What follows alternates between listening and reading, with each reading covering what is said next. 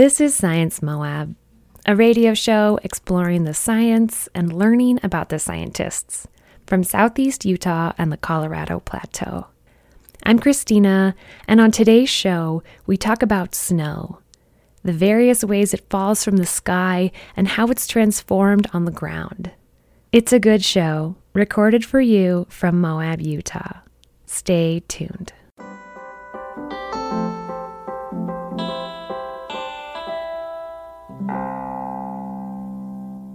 The snowpack is a complete record of all the weather throughout the entire winter, and you can see it in every single layer, and it's fascinating.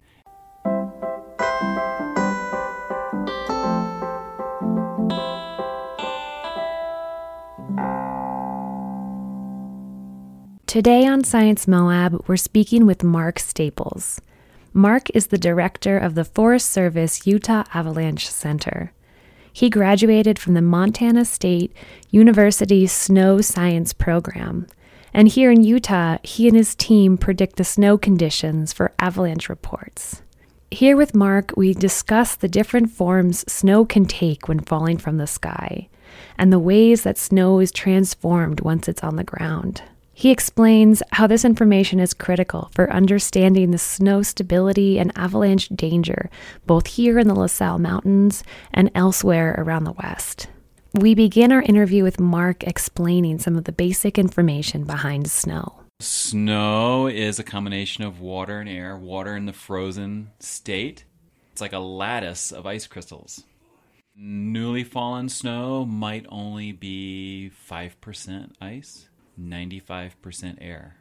As it gets denser and sits around a little longer, it might be 30% ice, 70% air.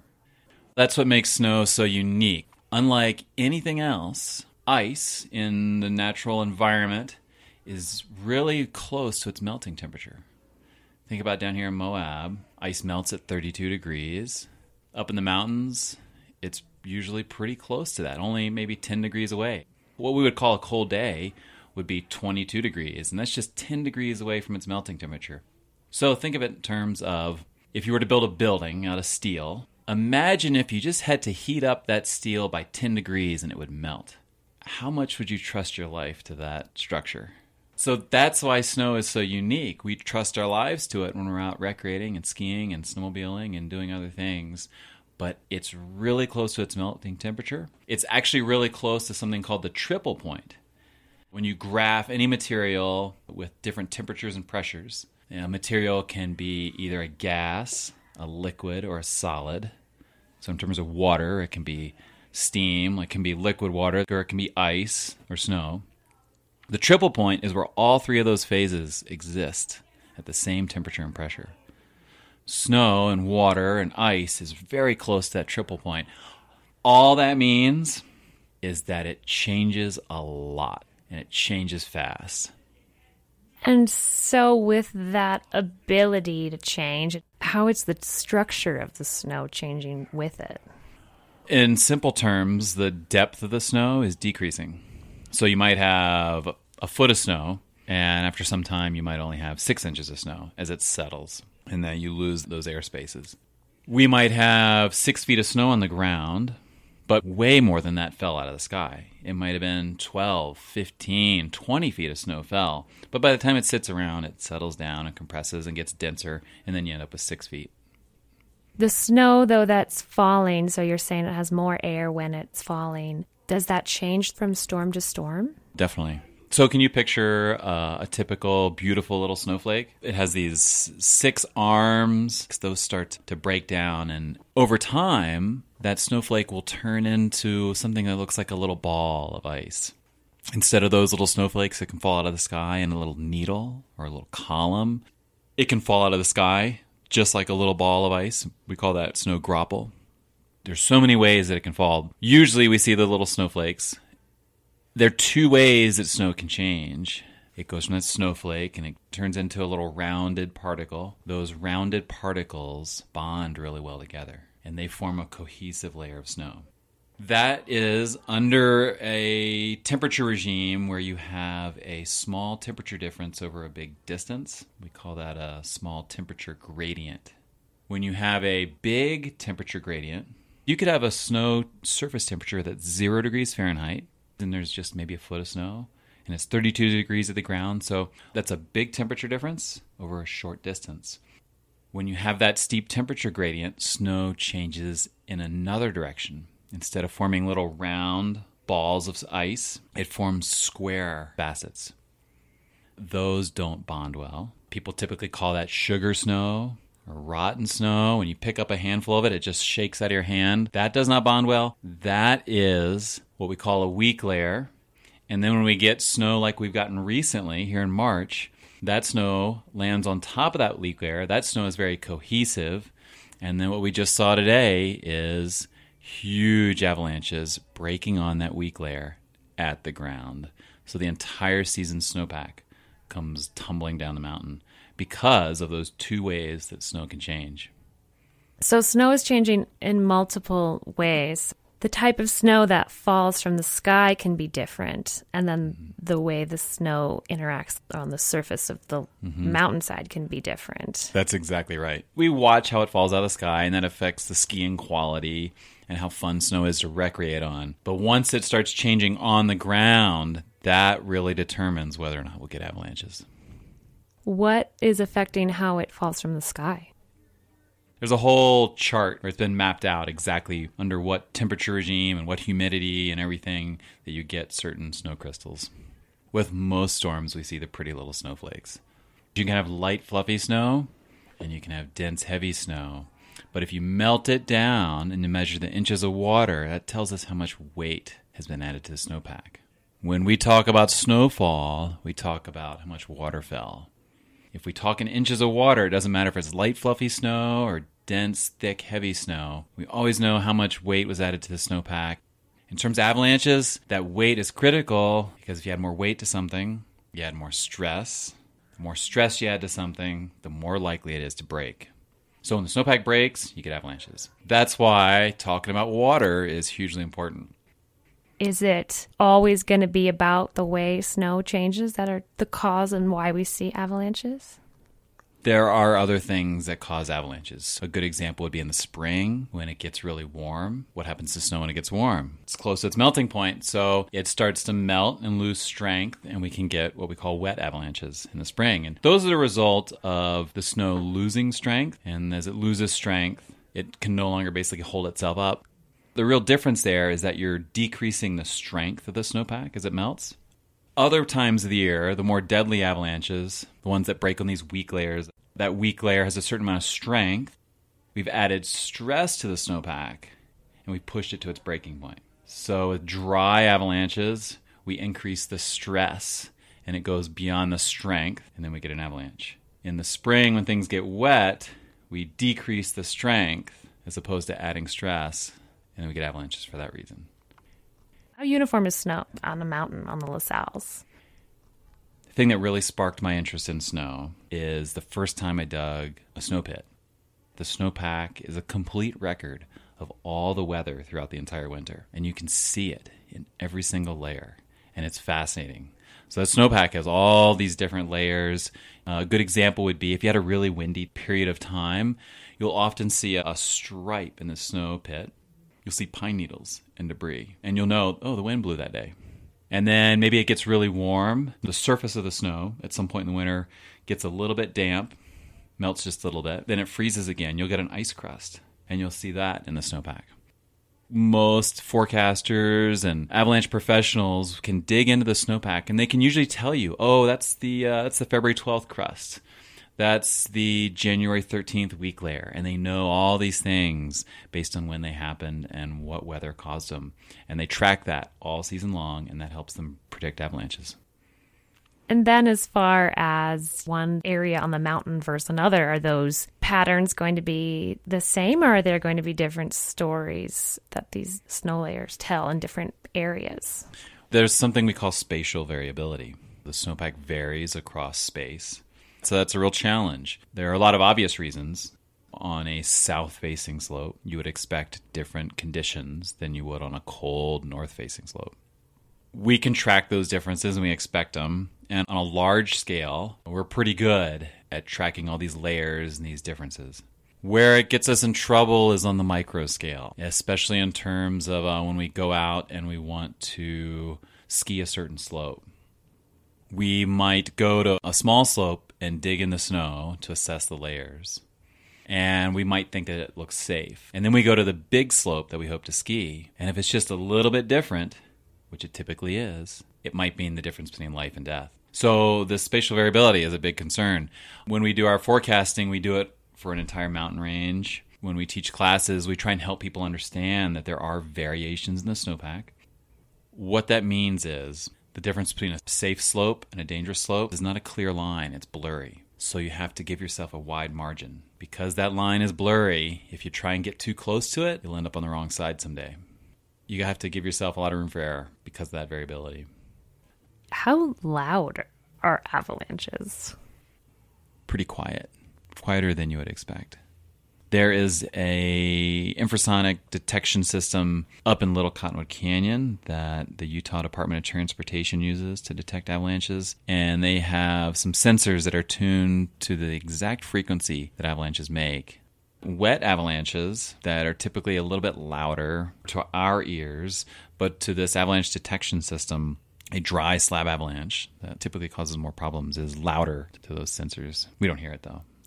How fast are avalanches traveling, and what kind of forces are behind them? They can go 60 to 80 miles an hour.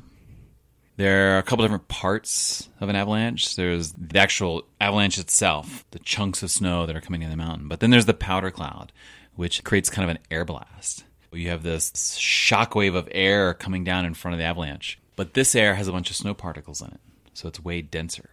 Because of that increased density going 80 miles an hour, it can do a lot of damage. Even though the avalanche debris doesn't hit something, that powder cloud is coming down. It can go even faster, and that can wipe out trees and destroy buildings. What determines where an avalanche starts on a slope? Basically, any place steeper than 30 degrees is steep enough for the snow to slide. Then it takes a specific recipe, which is you need a slab. That's the cohesive layer of snow. You need a weak layer underneath that. That's any layer of snow that's less cohesive than the slab above it. The last thing you need is a trigger. It's typically us. If you have all those four ingredients, you can get an avalanche. If you remove any one of them, you don't. The slope angle, that's the only one we can affect. So we can pick slopes that are a little bit less than 30 degrees, like let's say 28 degrees, and we won't get an avalanche. In the La Salles this winter, there was a giant natural avalanche. In those cases, what's the trigger when humans are involved? That's a good question. In only about 10% of the cases is it some other trigger. And what that typically is just that one extra snowflake falls and the snowpack just can't hold up any more snow and it breaks. Often it's not one that falls out of the sky. It's more often one that the wind picks up on one side of the mountain and deposits it on the other side, and that's the trigger. There are a few other things. A cornice can break and fall, and those are good triggers. As the wind transports snow from one side of the mountain to the other, it blows across ridge lines, and it makes kind of something that looks like a wave at the ridgetop. And it just keeps growing and growing and growing. When you get that big chunk of snow that breaks, it tumbles down the slope, and that can trigger an avalanche too. What makes an avalanche stop? It just goes back to slope angle. There's a whole other angle that's called the alpha angle. It's just a statistical thing for measuring a lot of avalanches and seeing how far they run. If we're near vegetation, the trees will let us know where avalanches run. If you're in an area of dense, mature forest with trees that are 100 years old, if avalanches haven't run there, then you won't see any evidence of it. What we typically see are trees that we call flagged trees. If these trees are growing in an area where avalanches run with some frequency, the avalanches will come down and they'll strip all the branches off the bottom of the tree except for the branches that are pointed downhill. So that's why we call them flagged trees. So vegetation can tell you how far down avalanches run. In the really big avalanche paths, it's pretty cool. You'll see a trim line. You'll see trees that are maybe 10 years old. But then the big mature trees will be trimmed from sort of the 100-year avalanches. Kind of like floods. You get your 100-year flood, your 50-year flood. We see the same thing with avalanches. Just a little east of here in Colorado, They've been getting quite a bit of snow. They've had a weak snowpack before that, and they've seen, in one case, I think near Aspen, they saw a 300-year event occur. And even in other places, they've been seeing, just in the last few weeks, avalanches coming down and ripping out sections of mature forest, places where avalanches, at least in our short human memory, we've never seen avalanches run before. But in geologic time, in the bigger scale on which Mother Nature operates, there have been avalanches that we probably can't even fathom. So what does a human need to do to trigger an avalanche? The weak layer of snow I've talked about, buried deep in the snowpack, is like a layer of dominoes. And you have to tip that first domino over. And when you do that, it just takes off. And in terms of an avalanche or a snow-covered slope, those dominoes cover the entire slope. And when you tip that first one, they all just go, and they all fall down. And then when that fracture occurs, the slab of snow on top of them comes tumbling down. Typically, we need to be on the slope somewhere to do that. But there are times, usually during a high avalanche danger, when things are very unstable, when you can be down low on the slope in fairly flat terrain underneath a steeper slope, and you tip that first domino, and all of them start collapsing. They go right uphill, and then that avalanche comes crashing down on you. We go out a lot of times during those periods of high danger to see what's going on, and we can be walking on top of a ridge and trigger avalanches like that very safely. The tricky part is that how deeply those dominoes are buried can make it harder or easier to trigger an avalanche. So if they're buried a little deeper, it's harder. If they're shallow, it's a lot easier. A normal, logical, rational person would think, if they saw a slope with a bunch of tracks on it, ski tracks, snowmobile tracks, they would think, oh, it's safe. But if we have a deeply buried weak layer, all that means is no one has triggered it yet. Sometimes when we have these deeply buried weak layers, a common thing we teach in our avalanche classes is tracks on a slope do not mean it's stable. And if you hit it in the wrong spot, you can be the first person or the 10th person on a slope, and then you'll get the avalanche. What are the thoughts on how climate change is going to impact snow and snowpack in southeast Utah? Climate is the average. Climate is when we look back in the past, we average out our temperatures, we average out our precipitation. That's climate. Weather is what you get. Avalanches are really strongly dependent on weather. So you might have a warmer year, you might have a colder year, you might have less precipitation, you might have more precipitation over the course of the whole winter. But where it falls, when it falls, how it falls, when the temperatures get cold, when they get hot, that really determines the avalanche activity we see. Certainly, there'll be some trends that we will discover in the future in terms of avalanche activity, and we'll count on some other folks to tell us what those are. But in the meantime, we're really just focused on the weather that we get.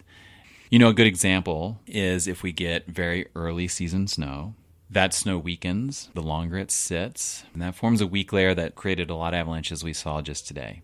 In a different scenario, under the same climatic conditions, we could see weather that would keep us warm and dry through the fall. The mountains would be bare ground and bare rock. And then the snow could turn on and not stop and not form a weak layer at the ground. And we could have a very strong and stable snowpack, regardless of what the climate's doing. We'll see variations in avalanche danger and avalanche activity year after year after year, no matter what the climate's doing. Once we look back and average it, we might be able to figure out some trends. How do you study avalanches? What are the kinds of experimental designs you do, and what kind of questions do you go out there and ask when you're doing snow science? Snow is pretty challenging because it's near its triple point like we talked about, or basically its melting point. It changes really fast. In science, you try and hold things consistent and change one thing at a time and see how things react. That's really hard to do with snow. And the way we study it is destructive, typically. We dig a hole in the snow. Triggering an avalanche is destructive. There's some work being done in labs. There's a cold lab, sort of an environmental facility where they can adjust the temperature and the relative humidity. They can cool the ceiling of the environmental room to act like a cold, clear sky. Like all science, we're just taking baby steps. Most practitioners learn about avalanches from avalanches. And a lot of us are former ski patrollers, which means we've been out at sunrise every morning up at a ski area with a backpack full of explosives. We look at the weather, we make a hypothesis, we head out the door, and we put explosives on slopes, and we just watch them happen. So you learn a lot like that. For us as avalanche forecasters, we look at a lot of avalanches. We try and predict them the best we can, but the best way to know what avalanches are doing is to let them tell you. Go see where they're breaking, how deep they're breaking, how far they're breaking, what layers in the snowpack they're breaking on, and then we'll use that to come up with something a little more concrete. When we don't have avalanches breaking, it gets pretty tough. What is the formula that you use to make avalanche danger forecasts? There is an avalanche danger scale with some defined terms like the likelihood. Our avalanche is certain, our avalanche is unlikely. If it's a low danger, avalanches are unlikely. If avalanches are certain, it's a high danger. There are also some really simple rules of thumb. When it snows and the wind blows, the avalanche danger typically goes up. After it sits for some time, the danger goes down. But that's really the hard part. Just like recently here in Los Al's, we got 32 inches of snow in about 37 hours. And that 32 inches of snow had 3.5 inches of water in it, which was a big, heavy load for here in a short amount of time. It was very easy to crank the danger level up.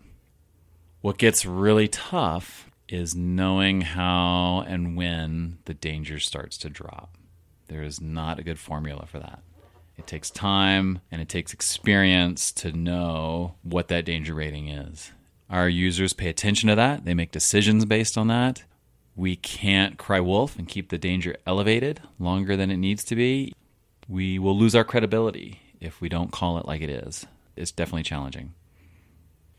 What got you interested in snow and snow science? The first time I dug a snow pit, I was absolutely fascinated seeing all the layers, and I wanted to learn more, and I just loved it. And what do you enjoy about doing science and science in general? I like asking a question and going out and trying to find the answer. What's really fun about avalanches, it's a very short time scale. So we get to ask that question, go out in the field, look for answers, potentially the next day get a big storm, and we get to find out if we're right or wrong. And we get to write about it in our avalanche forecast. People count on that. It's really satisfying when we can give folks the green light and say, hey, it just snowed a bunch, but the snowpack is strong and stable. You can go out, and if it's white, ski it. Well, Mark, it's been super cool to talk to you about snow and avalanches and all this cool science. So thank you for taking the time. You're welcome. To listen to this interview with Mark Staples again or any of our past shows, visit kzmu.org, iTunes, or Stitcher. Theme music is by Jeremy Spalding. Funding is provided by the BYU Charles Redd Center for Western Studies, and the show is produced by Christina Young, Peggy Hodgkins, and KZMU.